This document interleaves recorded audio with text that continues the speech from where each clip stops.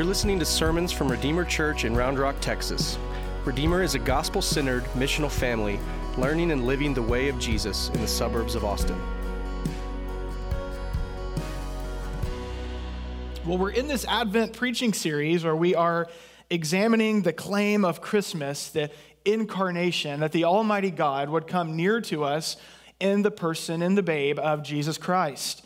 And we're examining this claim of Christmas by looking at the stories of real people who were involved in the first Christmas, who were involved in Jesus' birth. We're looking closely at their stories, learning about these people, who they are, and what their lives and their stories teach us about Jesus and what he has come to do in this world. And so far, we've looked at Zechariah and Elizabeth. We've looked at Mary and Joseph. And today we come to Simeon and Anna. So if you don't have your Bible open to Luke chapter 2, I want to invite you to go there, where we meet Simeon and Anna who bless the Christ in the temple. From their story, from the story of Simeon and Anna, we're going to learn some powerful truths about Jesus. So we're going to look at Simeon's declaration. Some people call it Simeon's song. It's really a prophetic word about Jesus, who he is, and what it means for him to be a savior. We're going to look at that. But also from their lives, we're going to see an example for us to follow. And I think I want you to hear me say this. I believe this morning, that if you will lean in today, no matter who you are, no matter where you are, no matter where you are today with God, no doubt we're all in different places with God today, no matter who you are or where you are. I believe this. If you will lean in this morning, the story of Simeon and Anna will rid you of any indifference that you have today toward Jesus, of any apathy that you have today toward him, of any half-hearted devotion. If we lean in, I believe that God will stir our hearts today in a powerful way. Let me give you an image of what I mean. I think that there are a lot of people, maybe even in this room, that feel about Jesus today kind of like I feel about vegetables. Hang with me for a moment. I think there are a lot of people, a lot of Christians in churches all over today who feel about Jesus today about like I feel about vegetables. Like I know that vegetables are important. I know that I need them. I know that I should eat them more often. But for some reason, they just don't make it onto my plate. For some reason, there are just so many other things that end up making it onto my plate other than vegetables. Maybe some of you love vegetables. Like you're like, I think vegetables are wonderful. Some of you love vegetables. But I bet you love vegetables as a wonderful side dish. I bet there's very few of you that are like, I'm ready to sign up and go all vegan for the rest of my life. See, there are many people today who treat Jesus like we treat vegetables. Churches are full of people who would like a side dish of Jesus in their life. In fact, I want to just ask you as we get started this morning, let's just get right into it. Can you say this morning, can you say to Jesus, Jesus, my life is wholly yours. It's all yours. Or is it mostly yours, partly yours? Can you say this morning, Jesus, you are my all in all? Or is he some for you? Wherever you may be with God today, I believe that if you lean in this morning, God will use the story of Simeon and Anna to rid us of indifference, of half-hearted devotion, and stir our hearts today. Let me pray for us, and we'll get back into the text. Almighty God, we do thank you for this day. We thank you for the privilege and the gift of gathering with the church week by week, of opening your word and through which you speak to us. And I pray simply, Father, as we look to this text, as we look at this story, we ask that you would speak to us today. We invite you into this space. We pray that you would stir our hearts this morning, that you would open our eyes, that you would rid us, Father, of indifference and of apathy and of half-hearted devotion. That as we look at this text, God, you would be more beautiful to us and that we would bless you with our lips and with our lives. We invite you in. We want you here, God. Speak to us this morning. In Jesus' name we pray. Amen. Amen. Amen. Well, I want to begin by looking at the characters in this text. In this text, we meet Simeon and Anna, and we meet them in the temple courts in Jerusalem. Simeon, we're told in verse 25, is a man who is righteous. He is devout. He is waiting for the consolation. That word just means comfort. He's waiting for the consolation of Israel. And we're told that the Holy Spirit is upon him. There are some scholars who say that they think maybe he was a priest. I actually don't think so. I think he was just an ordinary man who was hungry for God. He's in the temple this day like he is every day, hungering for God, hoping and waiting that God's promised Savior will come. We're told that he is a man of character, that he's godly. He's a man who seeks after God, and he's a man who hears from God. He is a man full of the Holy Spirit. The Holy Spirit is upon him. In fact, in his seeking of God, we're told he has heard something very specific from God. He has heard from God in a way that other people in his day didn't hear from God. The Holy Spirit is upon him. He's got this prophetic gift that he's been given. Verse 26 tells us that it's been revealed to him by the Holy Spirit that he would not see death before he has seen the Lord's Christ. What a promise. What a promise that he's been given. And his life, it's devoted to awaiting the promises of God. He's faithful. He's patient. He's hungry for God. He's looking for God. He's after God. Similarly, we meet Anna in the temple as well. Anna is one of my favorite characters in the New Testament.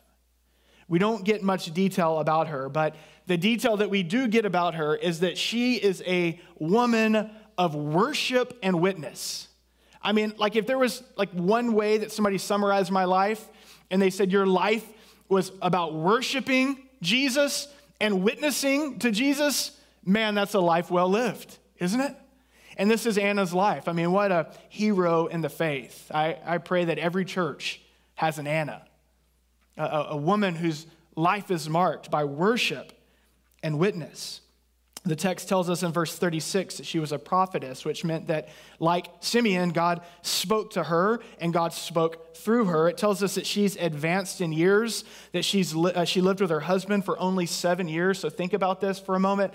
If 13 or 14 was the average age in which someone was married, by 20 she was widowed. And so for decades and decades, she has lived a single life, a single widowed life, a single life devoted to Jesus, to God, pouring her life out, devoted to God, anticipating and waiting for the Messiah, for the Christ. Verse 37 says she was widowed until she was 84, and she did not depart from the temple, worshiping with fasting and prayer night and day.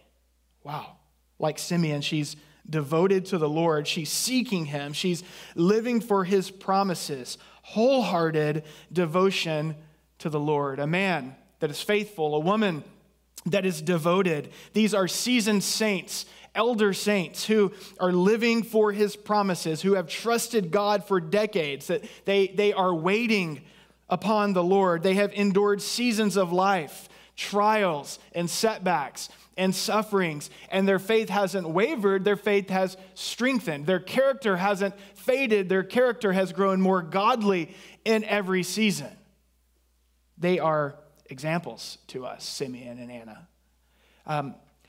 But here's the thing about them that I think is also important to acknowledge. They're also ordinary people. The only reason that we know their name is because Luke recorded them. They are ordinary people. They were not the prominent people of their day. For some reason, we love to highlight prominent people. Like in our culture, we love celebrity Christians. Do you guys remember when for about 3 minutes Kanye West was a Christian? You guys remember this? He put out the King Jesus album. That's a great album, by the way. But for about 3 minutes, Kanye West was like all about Jesus. Justin Bieber, like we love that stuff when celebrities become Christians. Like we think that it's just the greatest thing in the world, but not the Bible. The Bible tells us, especially the story of the incarnation, that God's workplace is the ordinary, everyday life of ordinary people. Isn't that encouraging? That God loves to use and to work through ordinary people who are wholeheartedly devoted to him, like Simeon and Anna. These are ordinary people whose lives are marked by spiritual hunger. And Luke wants us to know this. They are people with a passion for the work of God in their day. They are a people who are not looking for a side dish of God in their life, but they are feasting upon him as the main course. Simeon and Anna are examples to us of what Martin Lloyd-Jones calls holy discontentment. Martin Lloyd-Jones talks about this. He talks about a life that is marked by holy discontentment. Like you're living a holy life that is happy in God, but you are discontent. You are hungry for God in your life. You are hungry for more of him and more of him. You are hungry for a work of God in your day. Simeon and Anna are people with holy discontentment. We're told that Anna worships, fasts, prays night and day.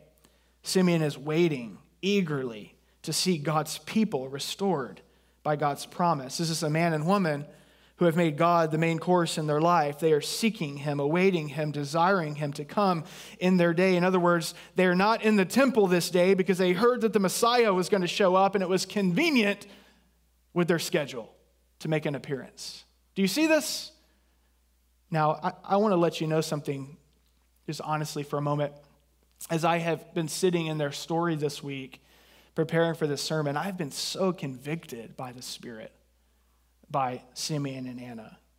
If I'm honest with you this morning, a bit of a pastoral confession, my passion for God, my hunger for the Lord has really been low in the last few months of this year. Like it's waned as the year has gone on. My time, you know how I know that my hunger and passion for God is low at a point in my life? It's when my time starts to get filled up with trivial things. My mind starts to get filled up with sports information, and I can quote you the latest stat line before I could quote you something from my most recent quiet time. My time gets occupied by news and Netflix and political headlines, trivial things. My life gets spiritually slothful rather than disciplined. And the example of Simeon and Anna, it's caused me just to confess this to God, to just as I've sat with this text this week, just to say, God, make me like this. Like I want my life to be like this. I want to yearn for you, God. I don't want you to be the side dish in my life. I want to hunger for you, God. I want more of you in my life. I want to see you work in our church, not just go through the motions and the routine. I want to see a work of God in my day. I don't want to be satisfied with lesser things. I want you, God, to be the main course in my life. And maybe some of you are right there with me this morning. Maybe you're in a similar place. And I believe that God wants to use Simeon and Anna in their story to inspire us, to be examples to us, to get back to seeking God above all else. His word promises us that if we seek him, we will find him when we seek him with all of our hearts. And on this particular day, their seeking is rewarded and they find him. Boy, do they ever find him. Their story, Simeon and Anna, collides with the story of Mary and Joseph on this day. As we pick up in Luke chapter 2, verse 22, Mary and Joseph have traveled to Jerusalem with a 6-week-old baby Jesus. Anybody ever traveled with a newborn? That's a lot of fun, isn't it? Takes you like 7 hours to go 7 miles sometimes. Diapers explode in car seats. I mean, all kinds of things can happen when you travel with a 6-week-old. They've made the journey to Jerusalem with a 6-week-old baby Jesus. What a thought that is. And they've made this trip because they're doing what every parent in their day was expected to do. How many of you, especially maybe some of you new moms, feel the pressure and the expectations of motherhood? All the things that, so I think it's just kind of interesting to think about this, maybe where Mary might have been, and as she's, new mom and sleepless nights, and she's trying to figure this thing out, but yet they've got to make this trip to Jerusalem to do what was the custom of the day, what was expected. And we pick up here in chapter 2, verse 22. Look back at the text with me. And when the time had come for their purification according to the law of Moses, they brought him up to Jerusalem to present him to the Lord, as it was written in the law of the Lord. Every male who first opens the womb shall be called holy to the Lord, and to offer a sacrifice according to what is said in the law of the Lord, a pair of turtle doves and 2 young pigeons. And so they've made their way to Jerusalem, to the temple, to do what the law requires. Exodus chapter 13, verse 2 requires that the firstborn son must be presented to God, must be celebrated as a gift before the Lord. Leviticus chapter 12 talks about how after a woman gives birth, she must come to the temple and she must offer a sacrifice for purification to be pronounced clean. And I find myself wondering what this was like from the perspective of a young mother. First of all, Leviticus chapter 12 requires a lamb to be offered. But then there's this thing at the end of chapter 12 that says, but if you're poor, then you can offer turtle dove and a pigeon instead. And so here's Mary, very clearly poor. I wonder if in some ways as she enters the temple, it's maybe like the new mom at HEB buying her food with WIC or with food stamps. Maybe a bit of feeling a bit shameful, a bit insecure, who knows? But it's interesting to wonder, isn't it? She presents Jesus, what might be going through her mind. She makes her offering, and the priest sacrifices it on the altar, and she's pronounced clean by the priest. Exhale. Okay, I'm one step at a time. I'm navigating this motherhood thing. She exits the court of women in the temple and makes her way into the outer courts. Perhaps her and Joseph gather their things. I wonder what they're thinking. Maybe they decide, hey, that went faster than we thought. Let's go to brunch. Maybe that's what they're thinking. Probably not. Maybe Jesus needs a diaper change. Maybe he needs to be fed. Maybe they've got some friends that they plan to meet up with before they start the journey back home. But as they walk through the outer courts, suddenly, led by the Holy Spirit, here comes Simeon up to them abruptly, followed by Anna. It's this remarkable moment. And the result is this prophetic word about Jesus. And it does, no doubt, create quite the scene in the temple that day. The news about Jesus, the 6-week-old baby, no doubt starts to spread. I want to look at what Simeon says. It's quite the claim. It's quite the word about Jesus. I want to look at it and I want to parse it a bit. Let's read it together. Simeon's blessing, verses 27 through 35. And he came in the Spirit into the temple, and when the parents brought in the child Jesus to do for him according to the custom of the law, he took him up in his arms, and he blessed God, saying, Lord, now you let your servant depart in peace, according to your word. For my eyes have seen your salvation, that you have prepared in the presence of all peoples, a light for revelation to the Gentiles, and for glory to your people Israel. And his father and his mother marveled at what had been said about him. What a scene, right? I'm imagining Mary and Joseph are just like, wow, what's going on? What's happening? This man in the Spirit grabbing their baby, holding him up like Simba. It's like, what a moment. What a word he just speaks about this baby. But he's not done. Look at verse 34. And then Simeon blessed them. And he said to Mary, his mother, behold, this child is appointed for the fall and rising of many in Israel, and for a sign that is opposed. And a sword will pierce through your own soul also, so that thoughts from many hearts may be revealed. Luke's gospel is really interesting. He does a couple of unique things. One, he always introduces us to people in pairs, and so we get the story of Simeon and Anna together. But also, as Luke is telling the story of Jesus, starting in chapter 1, every time someone speaks a word about Jesus, the picture of the kind of Savior that he has come to be starts to get clearer and clearer. Imagine in the morning, on a cold morning, and your window is fogged, and you turn on defrost, and slowly, little by little, the window starts to clear. And this is what's happening. And so we've heard from Gabriel, and we've heard from Zechariah and Elizabeth, and we've heard Mary's song, and the picture about Jesus is getting clearer and clearer.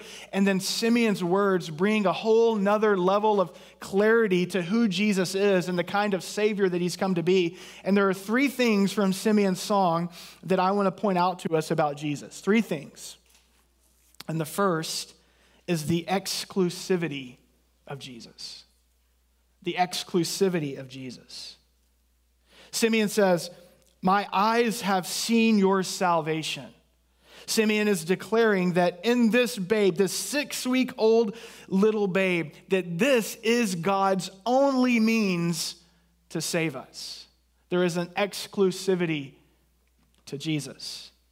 And we must ask, what is it that he has come, this babe, what has he come to save us from? Well, there were many in Israel at the time of Jesus' birth that were anticipating a Savior King who would come and save them from Rome. The Jewish people were under Roman occupation. And so there were people who were anticipating and hoping that this Savior King would come and change their circumstances. Are you with me? They were wanting a Savior who would change their circumstances. And I think there are many of us that have convinced ourselves that if we could just find a way to change our circumstances, that new job, that new house, that new relationship, a little more dollar bills in the bank account, if we could just change our circumstances, then we would be whole. Then our life would be fixed. We would be better. We would be enough if just our circumstances would change. But when Simeon looks upon this 6-week-old Jesus and declares that in him is salvation, he is speaking about a salvation that is far greater than the Roman problem. He's speaking about a salvation that is far greater than bad circumstances. He is speaking about a salvation from the power of sin and all of its effects. You see, sin is the root of every human problem. Do you believe this? Do you believe this, even in your life right now? That the root of every problem is sin and its effects. Every conflict that we find ourselves in is because of sin. Nations rage and war because of sin. Governments are corrupted because of sin. Every conflict that you have in this life is because of sin. Either your own sin or another person's sin. Every conflict, whether it be a conflict in a relationship. Right now, if you have a conflict in a relationship, it is because of sin. Every conflict. Conflict with money. If you have conflict with money in your life, it's because of sin. Conflict with sexuality, it's because of sin. If there is inner conflict in your own soul, doubts and fears and insecurity or jealousy that is just rooted in your heart, and you just can't kind of find a way to get it out. You wish that you weren't so insecure. You wish that you weren't such a jealous person. You wish that you could really love other people freely without wanting other things back in return. It's because of sin. All conflict. And every person under the sun is looking to something or someone in this life to bring peace to the conflict. Every person. Every person is looking to something to rid their guilt. If I could just do a little more, then I could make up for my mistakes. If I could just be a little better. Every person is looking to something to mend their messes. And Simeon declares to us, this babe, he is the only source. He's the only place in which we can find salvation from our sin problem. In him alone. He's God's only provision. There's no other. And this, my friends, is what I mean when I say the exclusivity of Jesus. There is nothing else that can free us from sin and its power. Without Jesus, we stand guilty before a holy and righteous God as sinners. Without Jesus, we are powerless to change. Without Jesus, we are like a kid trying on different clothes throughout the decades of our life. We will swap different versions of morality, different pursuits, different versions of ourselves, trying to satisfy the hunger for righteousness that is deep within our soul. And nothing else can do it, only Jesus. And how does he do it? How does he save us? How does he free us, rid our shame? How does he do it? Well, the rest of the story tells us how. By being nailed to a cross, he takes what we deserve upon himself. He dies our death. He pays our price. He absorbs upon himself all of our sins so that he could give to us all of his righteousness so that in him we might find freedom and life, new identity, new power, new purpose, rid of our shame and free from all guilt. This is the love of God. Salvation can be found in no one else, only in Jesus. Simeon says there is an exclusivity to Christ. He is salvation. But he also tells us that there, in a paradoxical way, there is an inclusivity to Christ. Simeon declares that he is a savior for all people. In verse 32, he says that he is a light for revelation to the Gentiles and for glory to your people Israel. Again, the expectation in Jesus' day was that a king would come who would raise Israel up to prominence, that they would perhaps kind of swap places with Rome, and that they would now be the big bully on the block, the big world power, that they now would rule, and that they would have prominence. But this is not the sort of light to the nations that God was intending. Jesus would be a light that reveals God's love for all peoples. Jesus would be a savior for all kinds. Jesus would be a savior to all ethnicities and all cultures and all backgrounds, whether you, my friends, are rich or poor, whether you are educated or uneducated, whether you are religious or irreligious, no matter who you are or where you've been or what you've done or what your background is. Anyone who would recognize their need for salvation, this is what we call repentance. Anyone that would say, yeah, I need something outside of me to save me from my sin. I need something outside of me to fix me. I need something outside of me to mend me and make me whole, to give me new life and new power. I'm kind of done with my own self-saving. Anybody that would say that, that's called repentance. And then anybody who would recognize Jesus as the only Savior, as God's provision, we call that faith. Anybody who will repent and believe will be saved. Anybody can get in on what God offers through Jesus. There is an inclusivity to him that's really beautiful. Did you know that Christianity is the most diverse religion on the planet? Did you know that? That today, across many different time zones, all over this globe, there are Christians who are gathering to worship from every tribe and tongues and nations, that though Christianity might be on the decline in America, it is exploding across the global south. Did you know that? Across India and places in South America, Christianity is exploding and revival is breaking out. That even in our context, there are churches of people gathered from all different cultures and subcultures. There are cowboy churches and there are suburban churches and there are Indian churches and there are all kinds of people worshiping Jesus because anyone can get in on his grace. It's a beautiful reality of Christ. And Simeon declares this to us. He is God's only salvation, only means to salvation, and he is a savior to all kinds of people. And then finally, there is this final declaration about Jesus that Simeon gives us in verses 34 and 35, that there is a divisiveness to Jesus. There's a divisiveness to him. You've probably felt this in your life, haven't you? It's why sometimes it's really hard to be bold about your faith, because there's a divisiveness to Christ. Verse 34, look back at it with me again. Simeon blessed them, and he said to Mary, "Behold, this child is appointed for the fall and rising of many in Israel, and for a sign that is opposed." And he gives Mary this word, "And a sword will pierce through your own soul also, so that thoughts from many hearts may be revealed." Many people will oppose Jesus. This sweet 6-week-old little babe will become an obstacle to many people.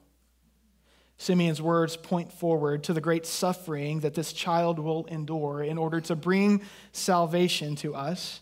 People will despise him. People will reject him. Pharisees will hate him and hunt him down. He will be spit upon. In his day, his own people will take a stand against him.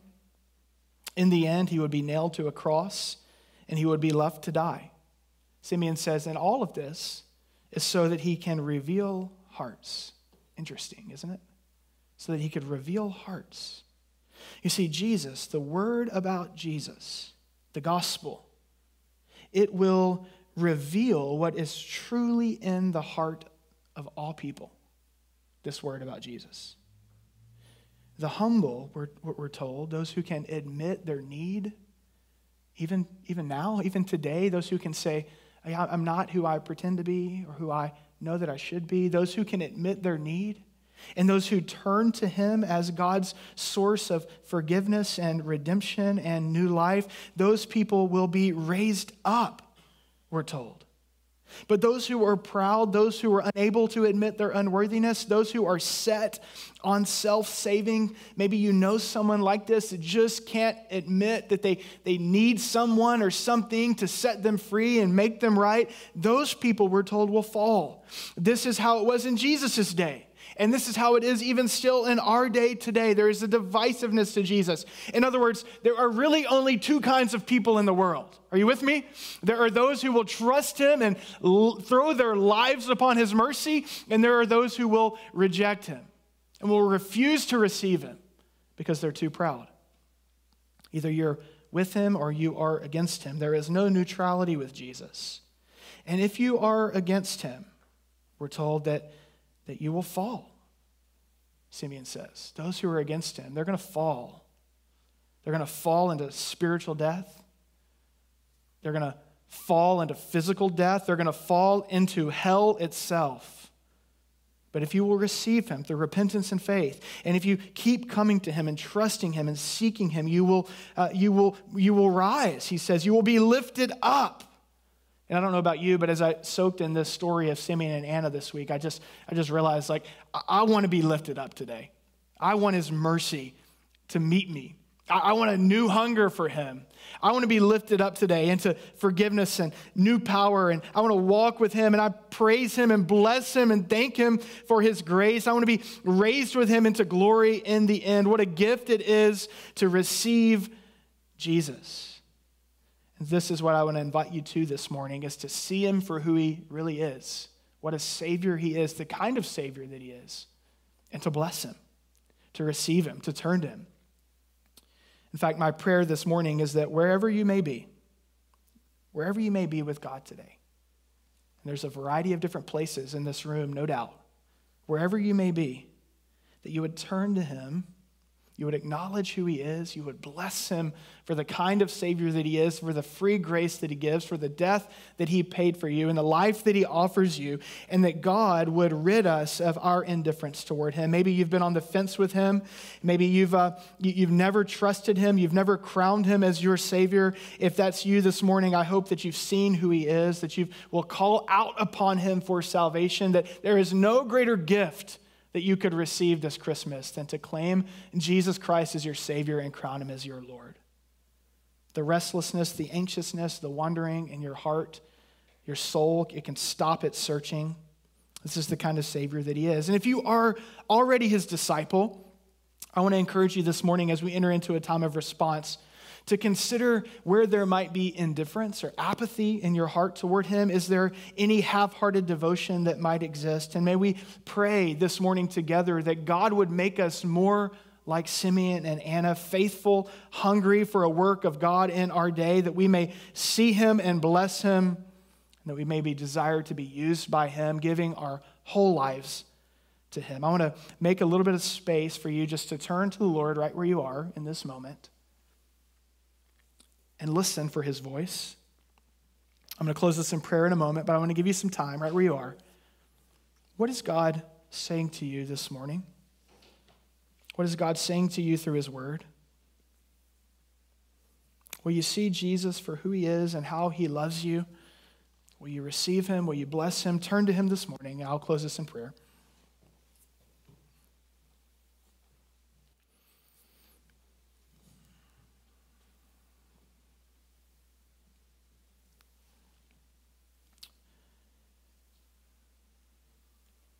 Father, there is none like you, holy and righteous, good.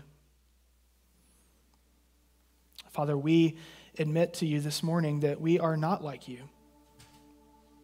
And we do turn to you this morning and we thank you for the gift of Jesus Christ, Jesus the Christ, the Savior King, the one who came near to sinful people like us, people full of conflict, came to a world full of conflict, a world aching and hurting, and you came near to us in every way that you might make us whole as we come to you. And I pray that in this room this morning, as we enter into a time of response, Father, that you would meet with us in the sweetness of your presence, that you would remind us of the great lengths that you have gone to purchase us to belong to you. I pray that you would stir our affections, that you would rid us of indifference or of apathy, and that we, Lord, would be hungry for you in this season. That we would say wholeheartedly, come, Lord Jesus, come. Come into our lives, come into our church family, come into our community, come into our families and do what you do. Fill us with life and peace and forgiveness and wholeness. Mend our messes. Reorient our affections. Lord, we love you and we thank you for the great gift of Jesus Christ. We bless him this morning. It's in his name that we pray. Amen. Thanks for listening. If you are looking for info, find our website at redeemerrr.org or download the Redeemer Round Rock app from the Android or iOS App Store.